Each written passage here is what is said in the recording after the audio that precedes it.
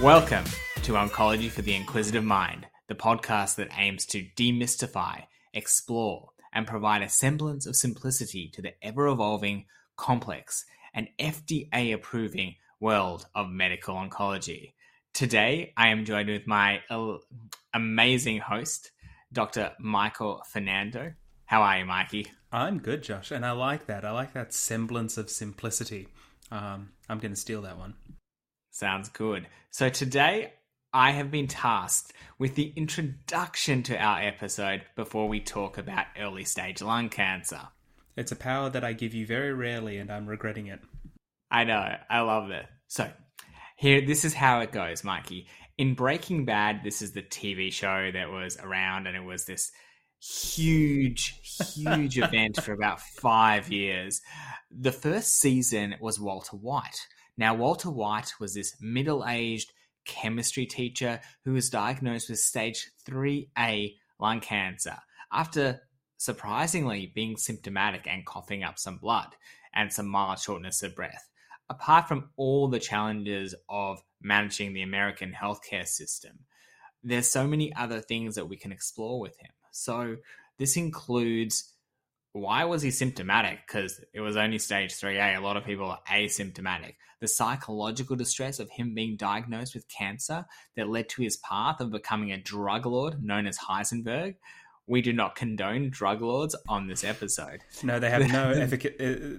Methamphetamine has no efficacy in the treatment of lung cancer. That is true. The other question that I had is, should he have had radiotherapy if he was coughing up blood with such early stage lung cancer? I'm going to say probably. And how did he continue to manage to work 2 jobs throughout his treatment? And they never really explored the risk of his recurrence. But that's not where this ends, Mikey. And this is the harder question. What are the similarities that Walter White has to Jane Eyre, Edward Rochester, and, of course, Jesse Pinkman? I love this. I love this so much because Breaking Bad is one of my all-time favorite shows. I will correct you on one thing, Josh. They did actually address his risk of recurrence in that in the final season his cancer came back. Well, great. I have not seen the final season, so thank you for ruining that. Buddy, it's like 10 years old now. Yeah, I watch it with my dad, but since we don't live in the same state, we've kind of been like waiting anyway. But you haven't answered my second question with Jane Eyre, Edward Rochester. What do these guys all have in common, Michael? Well, I'm guessing they all had lung cancer. Well, I think Jane Eyre and Edward probably more likely to have tuberculosis based on the 1800s or That's a good point. That is a good point. But what it really is, it's actually, it's the relationship.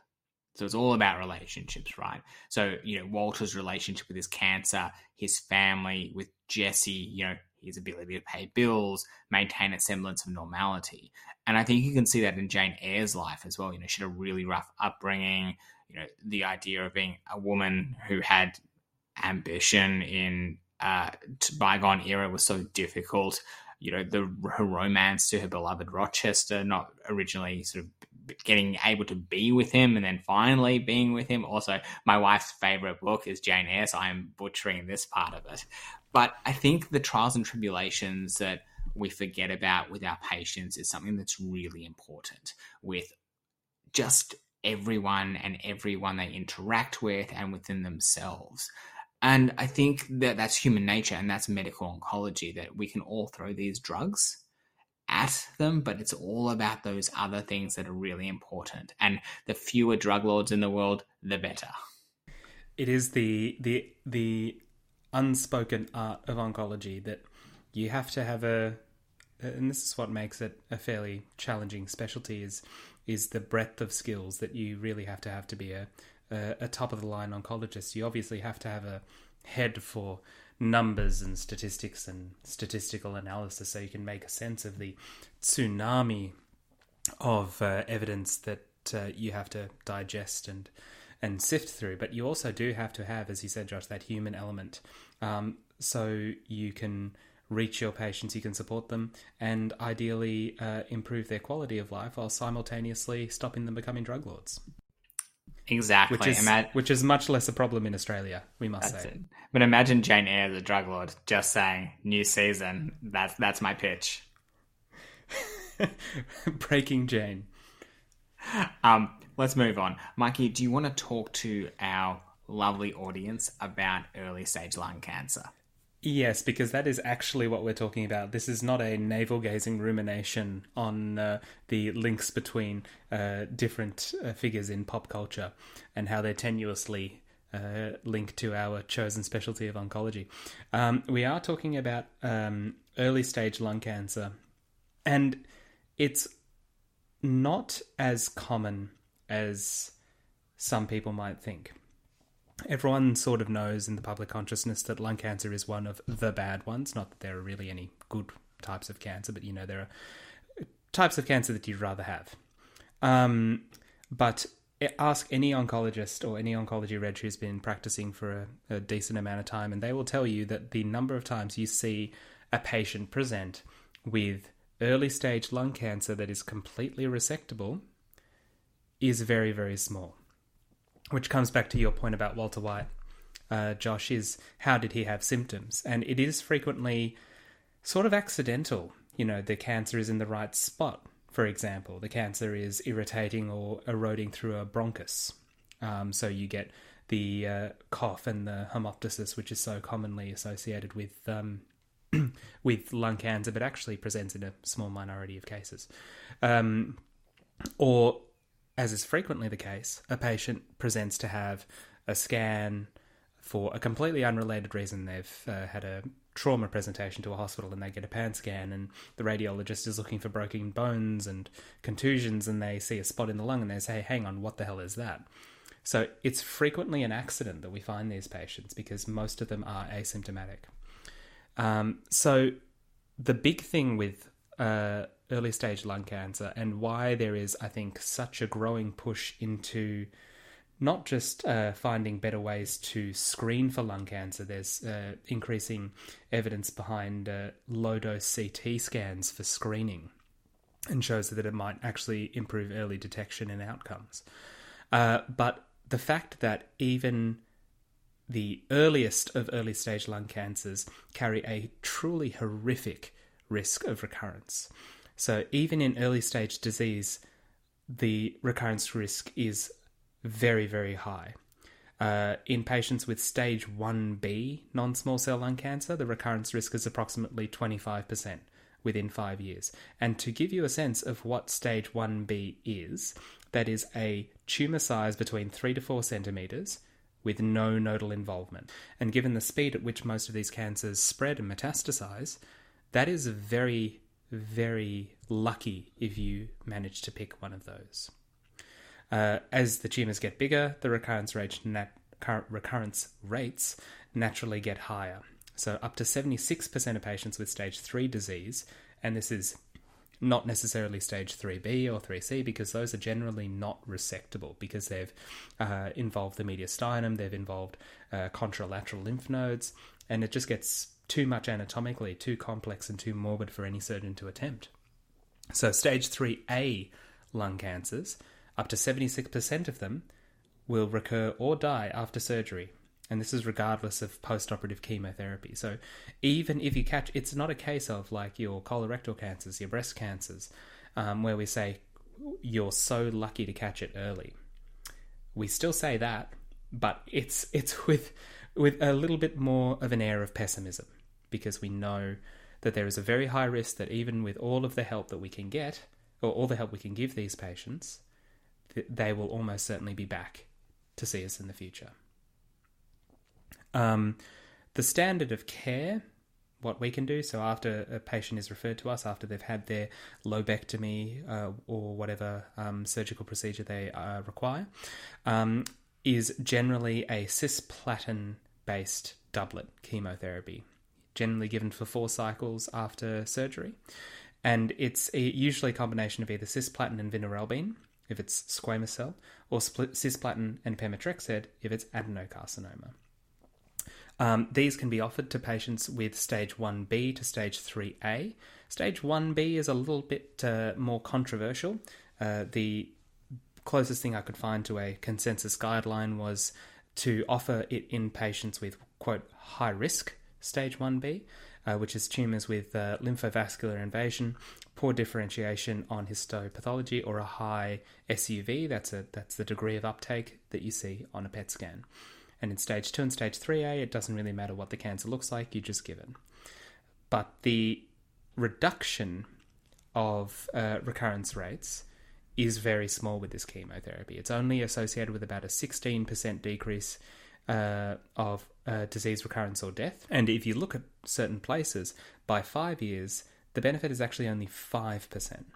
So we're looking at giving chemotherapy for a very, very small benefit, a benefit that is smaller than the benefit we get from chemotherapy in pancreatic cancer or biliary cancer, all of those cancers where we say, oh, this is really terrible. In the early lung cancer setting, it's possibly even worse. But the landscape is changing. And I think, Josh, you're going to take the first step and illustrate to us today how our treatment vectors are shifting, as they are in so many types of cancer, from the adjuvant setting, so after surgery, to the neoadjuvant setting, which is before surgery. That's 100% correct, Michael. And just like Jane Eyre and her opportunities in modern day, I guess, society would be today, I think the same thing can be said about what's now happening with our treatment of early stage lung cancer. You're really jamming this Jane Eyre thing down our throats today. I know, I'm a classic at heart. Okay, Michael's took most of my fun facts about early stage lung cancer. They are Michael's fun facts, so I can't. But he's right. I guess a couple of things just to further emphasize. Only 25% of patients who have a lung cancer diagnosis up front are resectable. As Michael already mentioned, the curative rate and recurrence isn't that high. At least 50% or more will recur, and most will probably die at some point. And this then adds the question, how do we improve efficacy of treatment? How do we reduce that risk of recurrence? And this is where neoadjuvant treatment comes in, and that's sweeping the field across all of the cancers, sweeping the field across pancreatic, although again, that's a difficult one to actually cure, breast cancer, rectal cancer as well. You can have rectal cancer is coming up, big one. Anything else, Michael? Those are the main ones. I guess, you have perioperative with gastric cancer and gastroesophageal cancer. And there's also, a push for neoadjuvant treatment in melanoma. And skin cancer, cemiplimab as well. From a skin cancer perspective, there's been some promising results. But I don't want to focus on that. Let's focus on early lung cancer, because I've got a lot to talk through. But Josh, just before you do, could you just talk about the rationale behind neoadjuvant treatment? You can talk about it writ large, but I guess focusing on lung cancer as well. I would love to talk about the rationale. So the rationale is this. There's a correlation between getting a complete pathological response and improved outcomes. So the theory is if you kill all the cancer cells before you take it out, you're reducing the risk of that cancer coming back, because my understanding of the biology side of it is that you've got rid of all the cells. So the likelihood that there are stray cancer cells still around, even after surgery, are less. The rationale is that you're actually shrinking the size of the tumor. So you take a larger portion out, you're actually taking probably viable tissue, but you're also just taking all that cancer away that might have actually been initially really difficult to remove. You're also, I think, just improving potential outcomes by doing this. In triple negative breast cancer space, they actually see huge benefits in this, which is a really aggressive cancer type. They've shown that it decreases the Ki-67, or the reproductive rate of that cancer. And so I think that's really where this aim is. But they're taking this neoadjuvant treatment to the next level. They know that neoadjuvant chemotherapy alone in the lung cancer space still isn't that effective. But the question that they're asking is, what happens if you add it with that legendary, that's so often forgotten to be talked about, immunotherapy. So this particular trial, there was a phase 2, a year and a half ago. The phase 3 results have been released in May of this year through the New England Journal of Medicine, but it's looking at the use of a chemotherapy in combination with nivolumab. Now, for those that are new to listening to our podcast, I'll quickly go through immunotherapy. I guess the dummy version that I like is it activates your immune system and it teaches it how to kill those cancer cells, but it's a fully human anti-programmed death ligand antibody, and it really restores the function of anti-tumor cells. And with the chemotherapy, it enhances the anti-tumor immunity through direct or indirect immune system activation. So you activate the immune system, you prime the cancer cells, you kill the cancer cells. Now, I previously presented the preliminary results of the phase 2 Checkmate 816, which is the trial I'll be talking about today. And it had some promising results, specifically looking at the complete pathological response, right? Which is what they were looking for in that trial. And it was 24% versus 2.2%. You're like, oh my gosh, Josh, that's incredible. It was a phase 2 trial, so there were a very limited number of patients.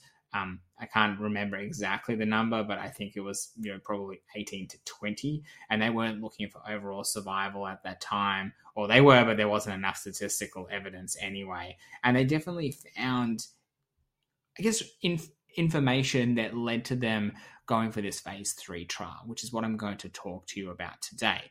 A little bit of ongoing context is that they did look at that previous study, and they said among patients with a resectable stage 3A non-small cell lung cancer who received neoadjuvant nivolumab and chemotherapy, 3-year overall survival and progression-free survival was 81.9% and 69.6%. So already at that 3-year mark, 30% of those patients have relapsed. That's what that is saying. This trial was an open label, meaning everyone knew what they were getting, phase 3, who would receive nivolumab 360 milligrams plus a platinum, thanks Mikey for introducing that, doublet chemotherapy, doublet meaning it's with another chemo, every 3 weeks, which I've never seen a 3-weekly nivolumab regimen. Have you, Michael? No, not really. It's either 2 weekly or 4 weekly. Yeah, interesting, right? So I just wanted to highlight that particular stage. This surgery was planned to be done within 6 weeks of completion. So this is important to remember. If you leave it and there is residual cancer cells, a lot of your treatment is potentially useless, because if you wait 6 months to surgically remove this cancer, you might be back at the stage you're at and you're like, well, if I re-challenge you with nivolumab, is that even going to work? That's a question we don't know. So these patients were stage 1B to 3A, and they had a good performance status, no prior treatment, no prior cancer, measurable disease, which makes sense. You can't stage someone if they don't have measurable disease. And if they'd got a known mutation, that was excluded. So this is ALK or the EGFR, which is the one you kind of want. I'm not going to have any spoiler alerts, but the Michael Fernando might be talking about one of those a little bit later. Interesting statistics to note, adjuvant chemotherapy was still received by 11% of those patients in the nivolumab plus chemotherapy arm, and 22% of those in the chemotherapy arm alone. It wasn't in the trial, but I think it was an option to give, and I guess it's an unknown space. So it's unknown, meaning there's not a lot of data at the moment that if you gave neoadjuvant and adjuvant, would that eventually help? What were they looking for? The primary endpoint? Event-free survival, meaning stuff didn't happen that was bad, and pathological complete response. And the secondary endpoint was overall survival. When they say overall survival, they're gunning. It means these guys know they're onto something good and they're going to have a good outcome. That's my belief, because most of the time, if they're really worried or it's a really difficult cancer, overall survival is usually not up there. With respect to a couple of the demographics to talk about, predominantly 60% were stage 3A within both arms. They also stratified according to PD-L1 level, which is really important. A lot of our cancers, especially lung, high PD-L1 confers a greater response to immunotherapy. It's a surrogate marker, doesn't always correlate, but it's pretty good. I'm not sure if you said it, Josh, or if you're going to say it, but what was the range of cancer stages that they included? Given that it's an adjuvant trial, did they accept patients with stage 3B or stage 3C? No, so only stage 1B to stage 3A. Yeah, because that would be interesting if you could get like a stage 3B to a stage 3A and therefore make it resectable. And so what maybe an area of further research. Yeah, well, Michael's inferring there that if you downstage them, potentially they then become surgically resectable. Which obviously would lead to a better outcome. Well, yes, that's our thing. So, outcomes for this, minimum follow-up was 21 months. The median event-free survival was 31.6 months versus 20.8 months, which is good. So hazard ratio for disease progression, disease recurrence, or death was 0.63. So that's almost 40% better in the intervention arm than the control arm. At the 1 year mark, the estimated percentage of patients surviving without disease progression or disease recurrence, this is so confusing. So at the 1 year, if you're otherwise well and don't have cancer, it was 76% in the nivolumab arm and 63% in the chemo arm. So you can already see there's a bit of a divergence. And at the 2 years, they were 63 and 45%. So again, you're essentially staving off this recurrence by at least a year, which is interesting. Ongoing from that, one of the aspects that we're looking at was pathological complete response. If you remember, I spoke about this earlier. It's where you kill all the viable cancer cells, you get better margins, you get clear margins. And what they saw was about 24% versus 2.2% in the intervention, the immunotherapy arm. So that's 10 times better. Odds ratio of 13.94. That's pretty good. And then you've got the forest plot. And I love forest plots because this is the sub-analysis of the different groups. And that's what you always want to know in oncology, because not one rule doesn't fit every patient. So the question you ask here is like, if you've got a later stage disease, do you benefit better than an early stage disease? What about your age? What about your PD-L1 status? And what is interesting is this. All subtypes really benefited from the intervention arm. When you look at stage 3A, they probably benefited a little bit more than the stage 1B and stage 2, which is almost in keeping with you've got a bit more of a larger cancer, there's more tumor cells, you can kind of see a better response, I think. I think you also see this in a lot of trials when you've got early stage cancer and you're looking for really strong benefit. So that was something to note. When you look at the PD-L1 status, when you break that down, everyone benefits. But my suspicion was correct that people that have greater than 1% or even greater than 50% did much better than the less than 1%. So the less than 1% PD-L1, so essentially you don't have any, was that 14.1 months. And then if you go the greater than 50%, it was 40 months. Okay, so that's something that's interesting. Do you think that this will be a consideration in the future? Obviously, this is not entirely widespread in Australia at the moment, mainly because we can't get access to immunotherapy in this setting. But if/when it is available or it is an option, do you think that this will be a case where we withhold or don't give immunotherapy to people without PD-L1, or do you think it's going to be much like what we do in metastatic gastric cancer, where the data is that people without significant PD-1 expression don't benefit, but we still just give it to everybody? So it's interesting that you say this, Michael. I think they're probably going to offer it to everyone because they saw a benefit with the pathological complete response across the subtypes of PD-L1. And I think maybe they'll say no for the less than 1%, but we know there's such a high risk of recurrence that you're kind of bound to offer them this option. And unfortunately, the overall survival hasn't been reached in either arm, right? So it's not statistically significant, despite the hazard ratio at the moment for death being 0.57. The P is also 0.08, but it's not at that pre-specified value. So that's all the statistics side. But I really do think you will see a benefit, and I do think they will eventually offer it to everyone, much like the gastric cancer cohort. And one of the other interesting things to talk. There's a lot to talk about this, Michael, in this trial. So there's a lot of gold nuggets. Is in patients without a pathological complete response, so people that did respond, but we didn't kill all the viable cells. The median event-free survival was 20.6 months in the intervention versus 18.4 months. While it did, I guess, preference that of the intervention arm, it wasn't statistically significant.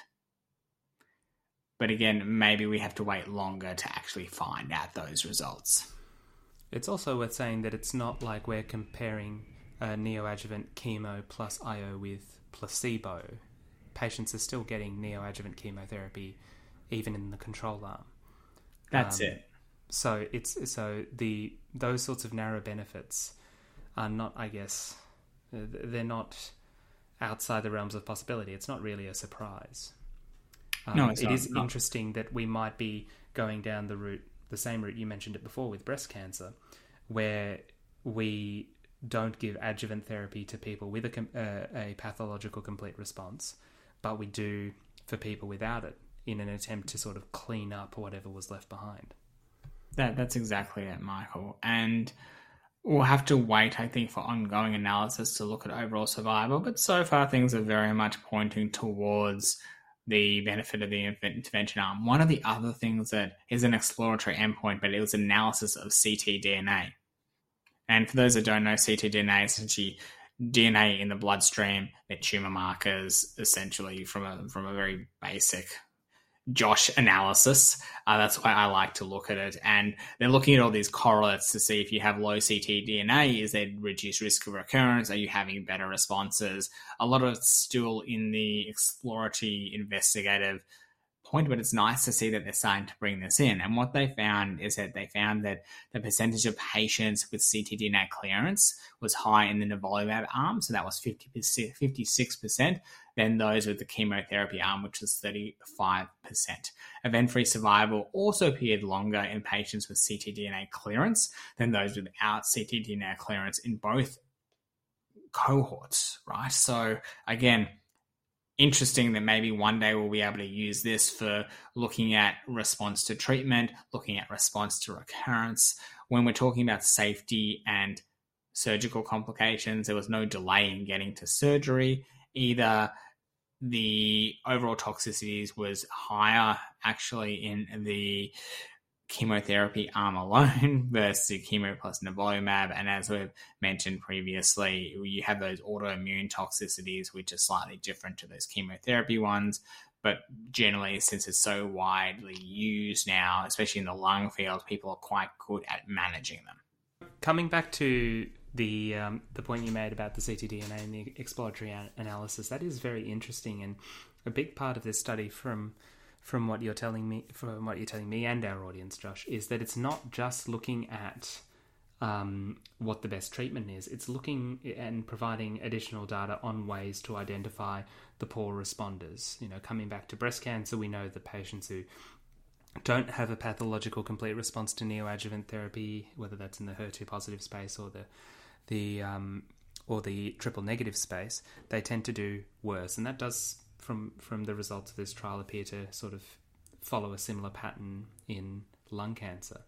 ctDNA, there's emerging evidence, a lot of it Australian, cue patriotic flag waving and hand on heart type thing. But there's some emerging evidence about it being a marker not just of sort of prognosis, but an indicator for escalation of treatment in several GI cancers. Most recent, I think that the published data is mainly for rectal cancer. But using that as a marker for lung cancer, not only to determine the effectiveness of treatment you've already had with the ctDNA clearance, but also using it to tailor additional treatment.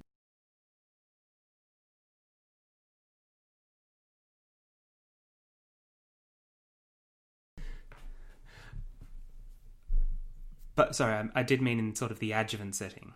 So you have your ctDNA, you have your neoadjuvant, and then who knows if you clear your ctDNA, after neoadjuvant treatment and resection, there might be a burden of evidence to suggest that you don't need additional treatment and you just go into surveillance.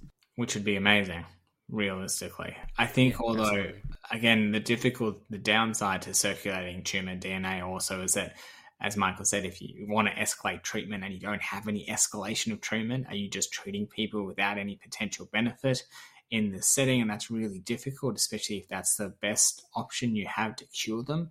And that comes back to, with these tests come great responsibility in the setting of how do you manage that? How do you manage rationalizing giving someone chemoimmuno if the ctDNA is still really high and you're like, well, we don't have anything else? Do you go straight to surgery in a lung cancer perspective? Do you keep going with the thought that maybe we don't know everything about ctDNA, which obviously we don't?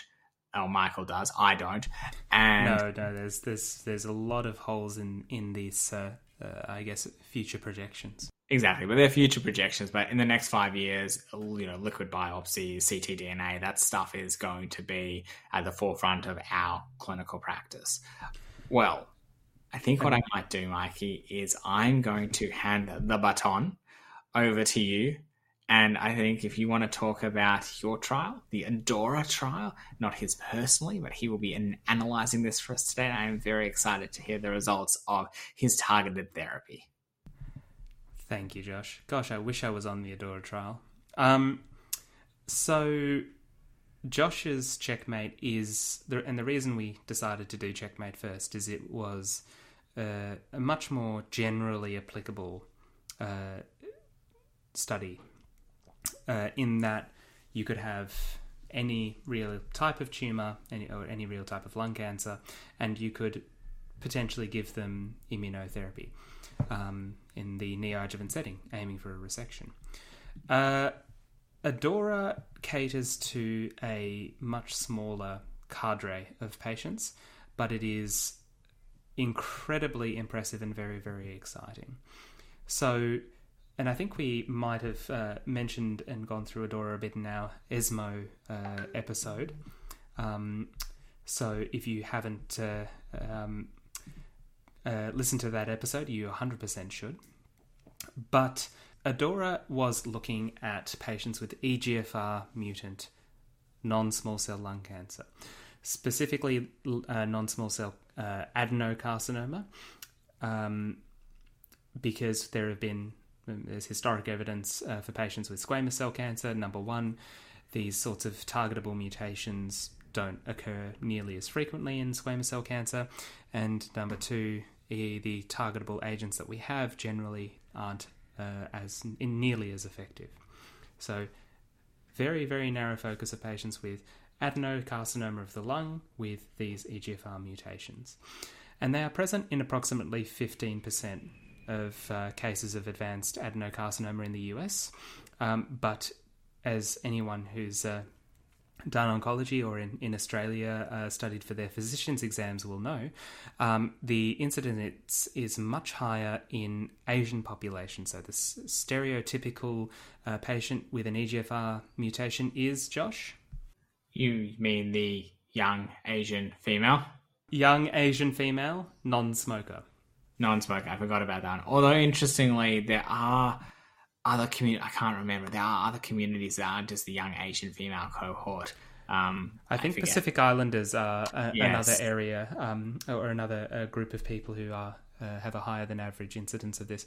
Now, it should be noted that when we say this sort of thing, we don't mean that if you have a old Caucasian heavy smoker patient with adenocarcinoma of the lung, you don't screen them for EGFR mutations and other targetable mutations such as ALK and ROS. You absolutely should, because you will be surprised.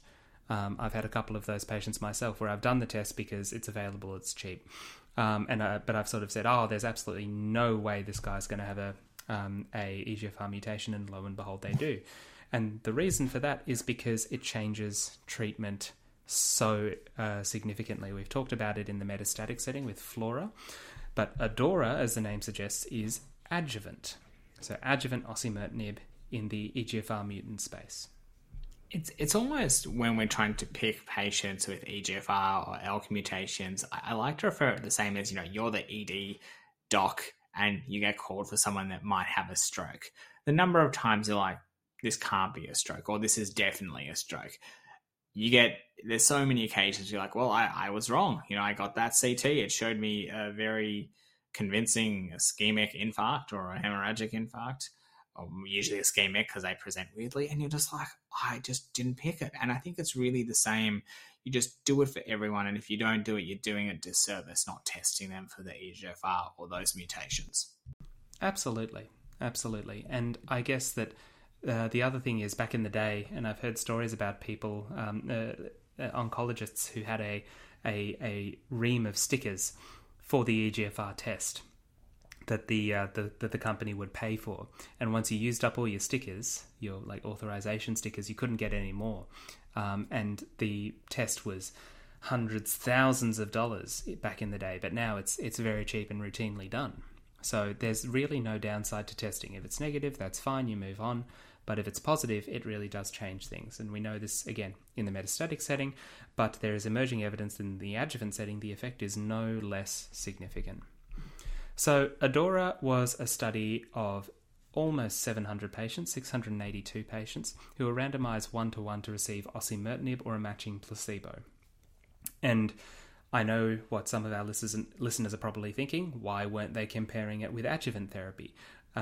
Well, there's probably a couple of reasons for that. One, as we've said, adjuvant therapy by itself is probably not very effective at all. So you could... It's terrible. It's not just not effective. I mean, if in breast cancer, you'd probably still give it, but we know that it doesn't really change the recurrence rates a lot. So it's not a good comparator. You're absolutely right. So if you're a cynical man, you might say even though even if they did give adjuvant chemotherapy, they may as well have been giving placebo, hardy-ha. But the other thing is that for a lot of these patients, they actually did allow for them to have adjuvant chemotherapy prior to starting osimertinib. So you could have adjuvant chemotherapy and you were able to start your treatment within 26 weeks to allow for you to get your 4 cycles of adjuvant chemo. If you didn't have adjuvant chemotherapy, and I believe it was sort of a clinician decision, you were randomized within 10 weeks of your original surgery. Patients had to be ECOG 0 to 1, as is standard for these sorts of patients. They enrolled patients very similar to Josh's Checkmate study. They enrolled patients with stage 1B to 3A cancer, and they had to have had a complete resection with negative margins. So Josh was talking about the neoadjuvant sphere. Here we actually have data in the form of a pathological specimen to see how, or to confirm that the resection is complete. Patients were stratified by disease stage, the actual type of EGFR mutation. So it's worth noting that there are three common types of EGFR mutation: exon 19 deletions, exon 20 deletions and insertions, I believe, as well, and the L858R translocation on exon 21. So exon 20 famously is the middle child, which doesn't really respond to targeted EGFR inhibitors, so they were excluded. So only patients with exon 19 or exon 21 mutations were included in the study. Patients were also stratified to race, so Asian versus non-Asian. I think a significant proportion of these patients came from Japan and China as well. The planned treatment duration was 3 years or until disease recurrence, and they chose 3 years based on the observational data that the majority of relapses occur in the first 3 years. Although this will become important later as we actually look at the data. The primary endpoint was disease-free survival in patients with stage 2 to 3A disease. Those are the patients that they figured are more likely to gain a benefit. Secondary endpoints were disease in patients in the intention to treat population, so any stage, overall survival, which, spoiler alert, is still immature, and safety. In terms of the demographics, this is actually quite interesting because it flies in the face of a lot of demographics that you would normally see in lung cancer trials. So 70% of the patients across both groups were female, 64% of the patients were Asian, and between 68 and 75% of patients in both groups were never smokers. So you do have a lot of patients who wouldn't normally be included in these trials, but I guess that's the point. These are the patients who don't meet the stereotypical lung cancer patient phenotype, shall we say. The disease stages, patients were evenly split across stage 1B, stage 2 and stage 3A. 55% had exon 19 deletions and 45% had the L858R translocation. 60% of patients in both groups had adjuvant chemotherapy as well. So 60% of these people are getting basically as much therapy as we can give. So in terms of the results, so buckle up because we've got some very impressive hazard ratios coming up. So 66% of patients in the osimertinib group completed their 3 years compared to 41% of placebo. But what's interesting about this, and I might have mentioned this in our previous episode, is that the median duration of response in the osimertinib group was 35.8 months, when the maximum they could get is 36 months, 3 years. So even though 66% of patients, only 66% of patients are completing their treatment, it really does seem like the majority were getting close. The duration of exposure in the placebo group, for what it's worth, was 25.1 months. The initial interim analysis demonstrated an 83% reduction in the risk of death or recurrence with osimertinib in stage 2 to 3A disease. With a hazard ratio, Josh, what do you reckon the hazard ratio is? I don't know if I should guess this, Michael. I actually have the trial up ahead of me, and I know the hazard ratio. Spoil, it's really, really good, but I'll let you say It's really good. It's 0.17, which I cannot think of a better hazard ratio in all of oncological research. Can you think of a better one? To date. I mean, I would love a 0.16, but yes, published research, there's not a lot, nothing really that matches that. Absolutely. The overall population did lag slightly behind with a 70% reduction in the risk of recurrence or death. So obviously it stands to reason, and we said this right at the start, is that patients with higher risk disease are going to benefit from additional therapy. So if you take out the stage 1Bs who might not ever have recurred anyway, the benefit is going to be less. The disease-free survival was prolonged with osimertinib across all subgroups, including those who received prior adjuvant chemotherapy. But as of ESMO this year, there were some updated results. Still don't have overall survival data yet, which for a lung cancer trial in itself is notable because obviously when you have immature data, that means you are waiting for people to have enough events to make those calculations, and the fact that we're not there yet is fantastic. But the disease-free survival in the stage 2 to 3A group was 65.8 months versus 21.9 months with a hazard ratio of 0.23. So not quite 0.17, but still bloody good for lung cancer. When it's broken down, though, you can see this pattern of high-risk disease meets increasing benefit. So the hazard ratio for stage 1B was 0.41. Stage 2 was 0.34 and stage 3A was 0.2. So increasing benefit with worse disease.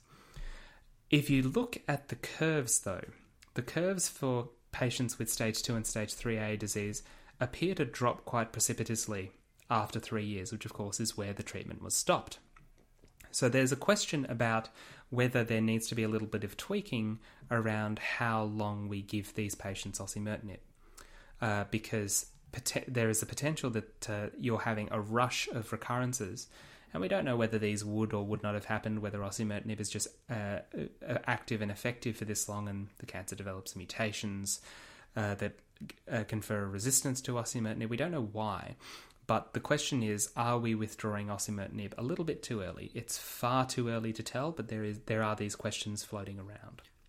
Michael, I love that you brought that up, and that's something that I think is really, really interesting because on one point, is there a flare? Is it sort of that's just the ones that, the ones that you've been holding at bay when you take away the osimertinib, do they become sort of hyperactive and just really go to town on exploding with their cancer? The second question I have, and I don't know if you're going to bring this up, is that those that complete treatment and then recur, because they've technically never progressed on treatment, can you just restart the osimertinib?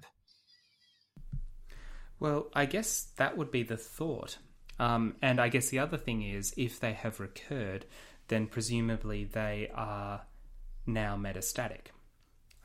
Which, in terms of the sites of recurrence, lung was the most common site. So if you have an isolated lung recurrence, there's still the option for radical radiotherapy, additional surgical resections, all that sort of stuff if the patient is fit for it. But then you have recurrences in the lymph nodes, recurrences in the CNS, which is obviously very concerning if cancer is fleeing to the CNS as a sanctuary site, which we know is a phenomenon in a lot of cancers, not just lung. And then you have recurrences in the bones. Those are the four most common areas of recurrence in this study.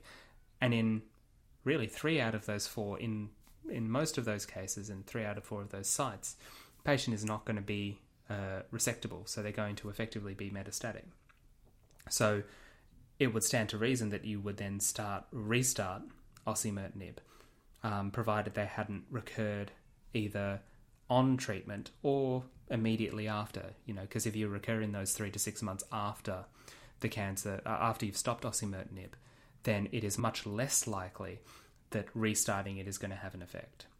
Looking at the subgroup analysis for ADAURA, the subgroup analysis, the forest plots are very much shifted to the left. So across the board, there is a benefit for osimertinib over placebo in these patients.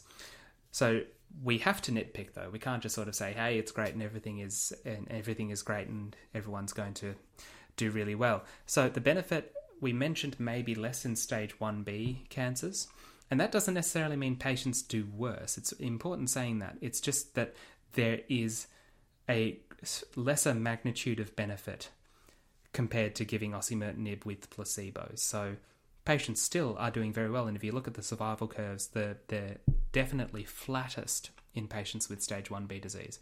But the separation of the curves is narrowest because the osimertinib is doing less heavy lifting.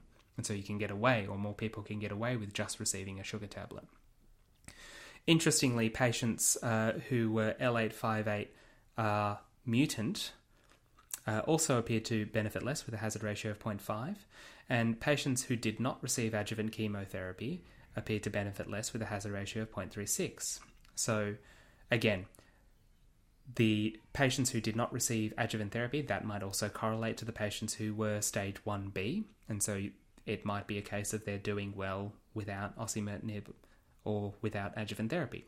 But the L858R mutation showing a little bit more resistance is interesting, and I am nowhere near smart enough to tell you why. I think this also comes, sorry, Mikey, when it comes to resistance, what we know about the mutation pathways is that, we're blocking all these cancers at certain sites, but they're cascades. So there's not a single point really. And when resistance occurs, it's because at some other point in that cascade of markers and I guess oncogenes, etc., that produce aberrant cancer cells, that's changed and it no longer works, or it works downstream to the target site that you're affecting. So maybe there's something to do with the way it binds to the site in the L858R EGFR mutation. I don't know. Yeah, it's possible. I mean, the poster child for resistant genes was the T790M, which until a couple of years ago was the only way you could get osimertinib in Australia. Patients had to progress on an older drug like alatinib or gefitinib, and then you had to do another biopsy. You had to determine whether they had this T790M resistance mutation, and then only then you could get osimertinib. Whereas now, obviously, that's not the case. You can just get it in the first line. Yeah. What other nitpicking things did you find, Mikey? I love when we break down these trials. Break them down and then build them back up again. Exactly.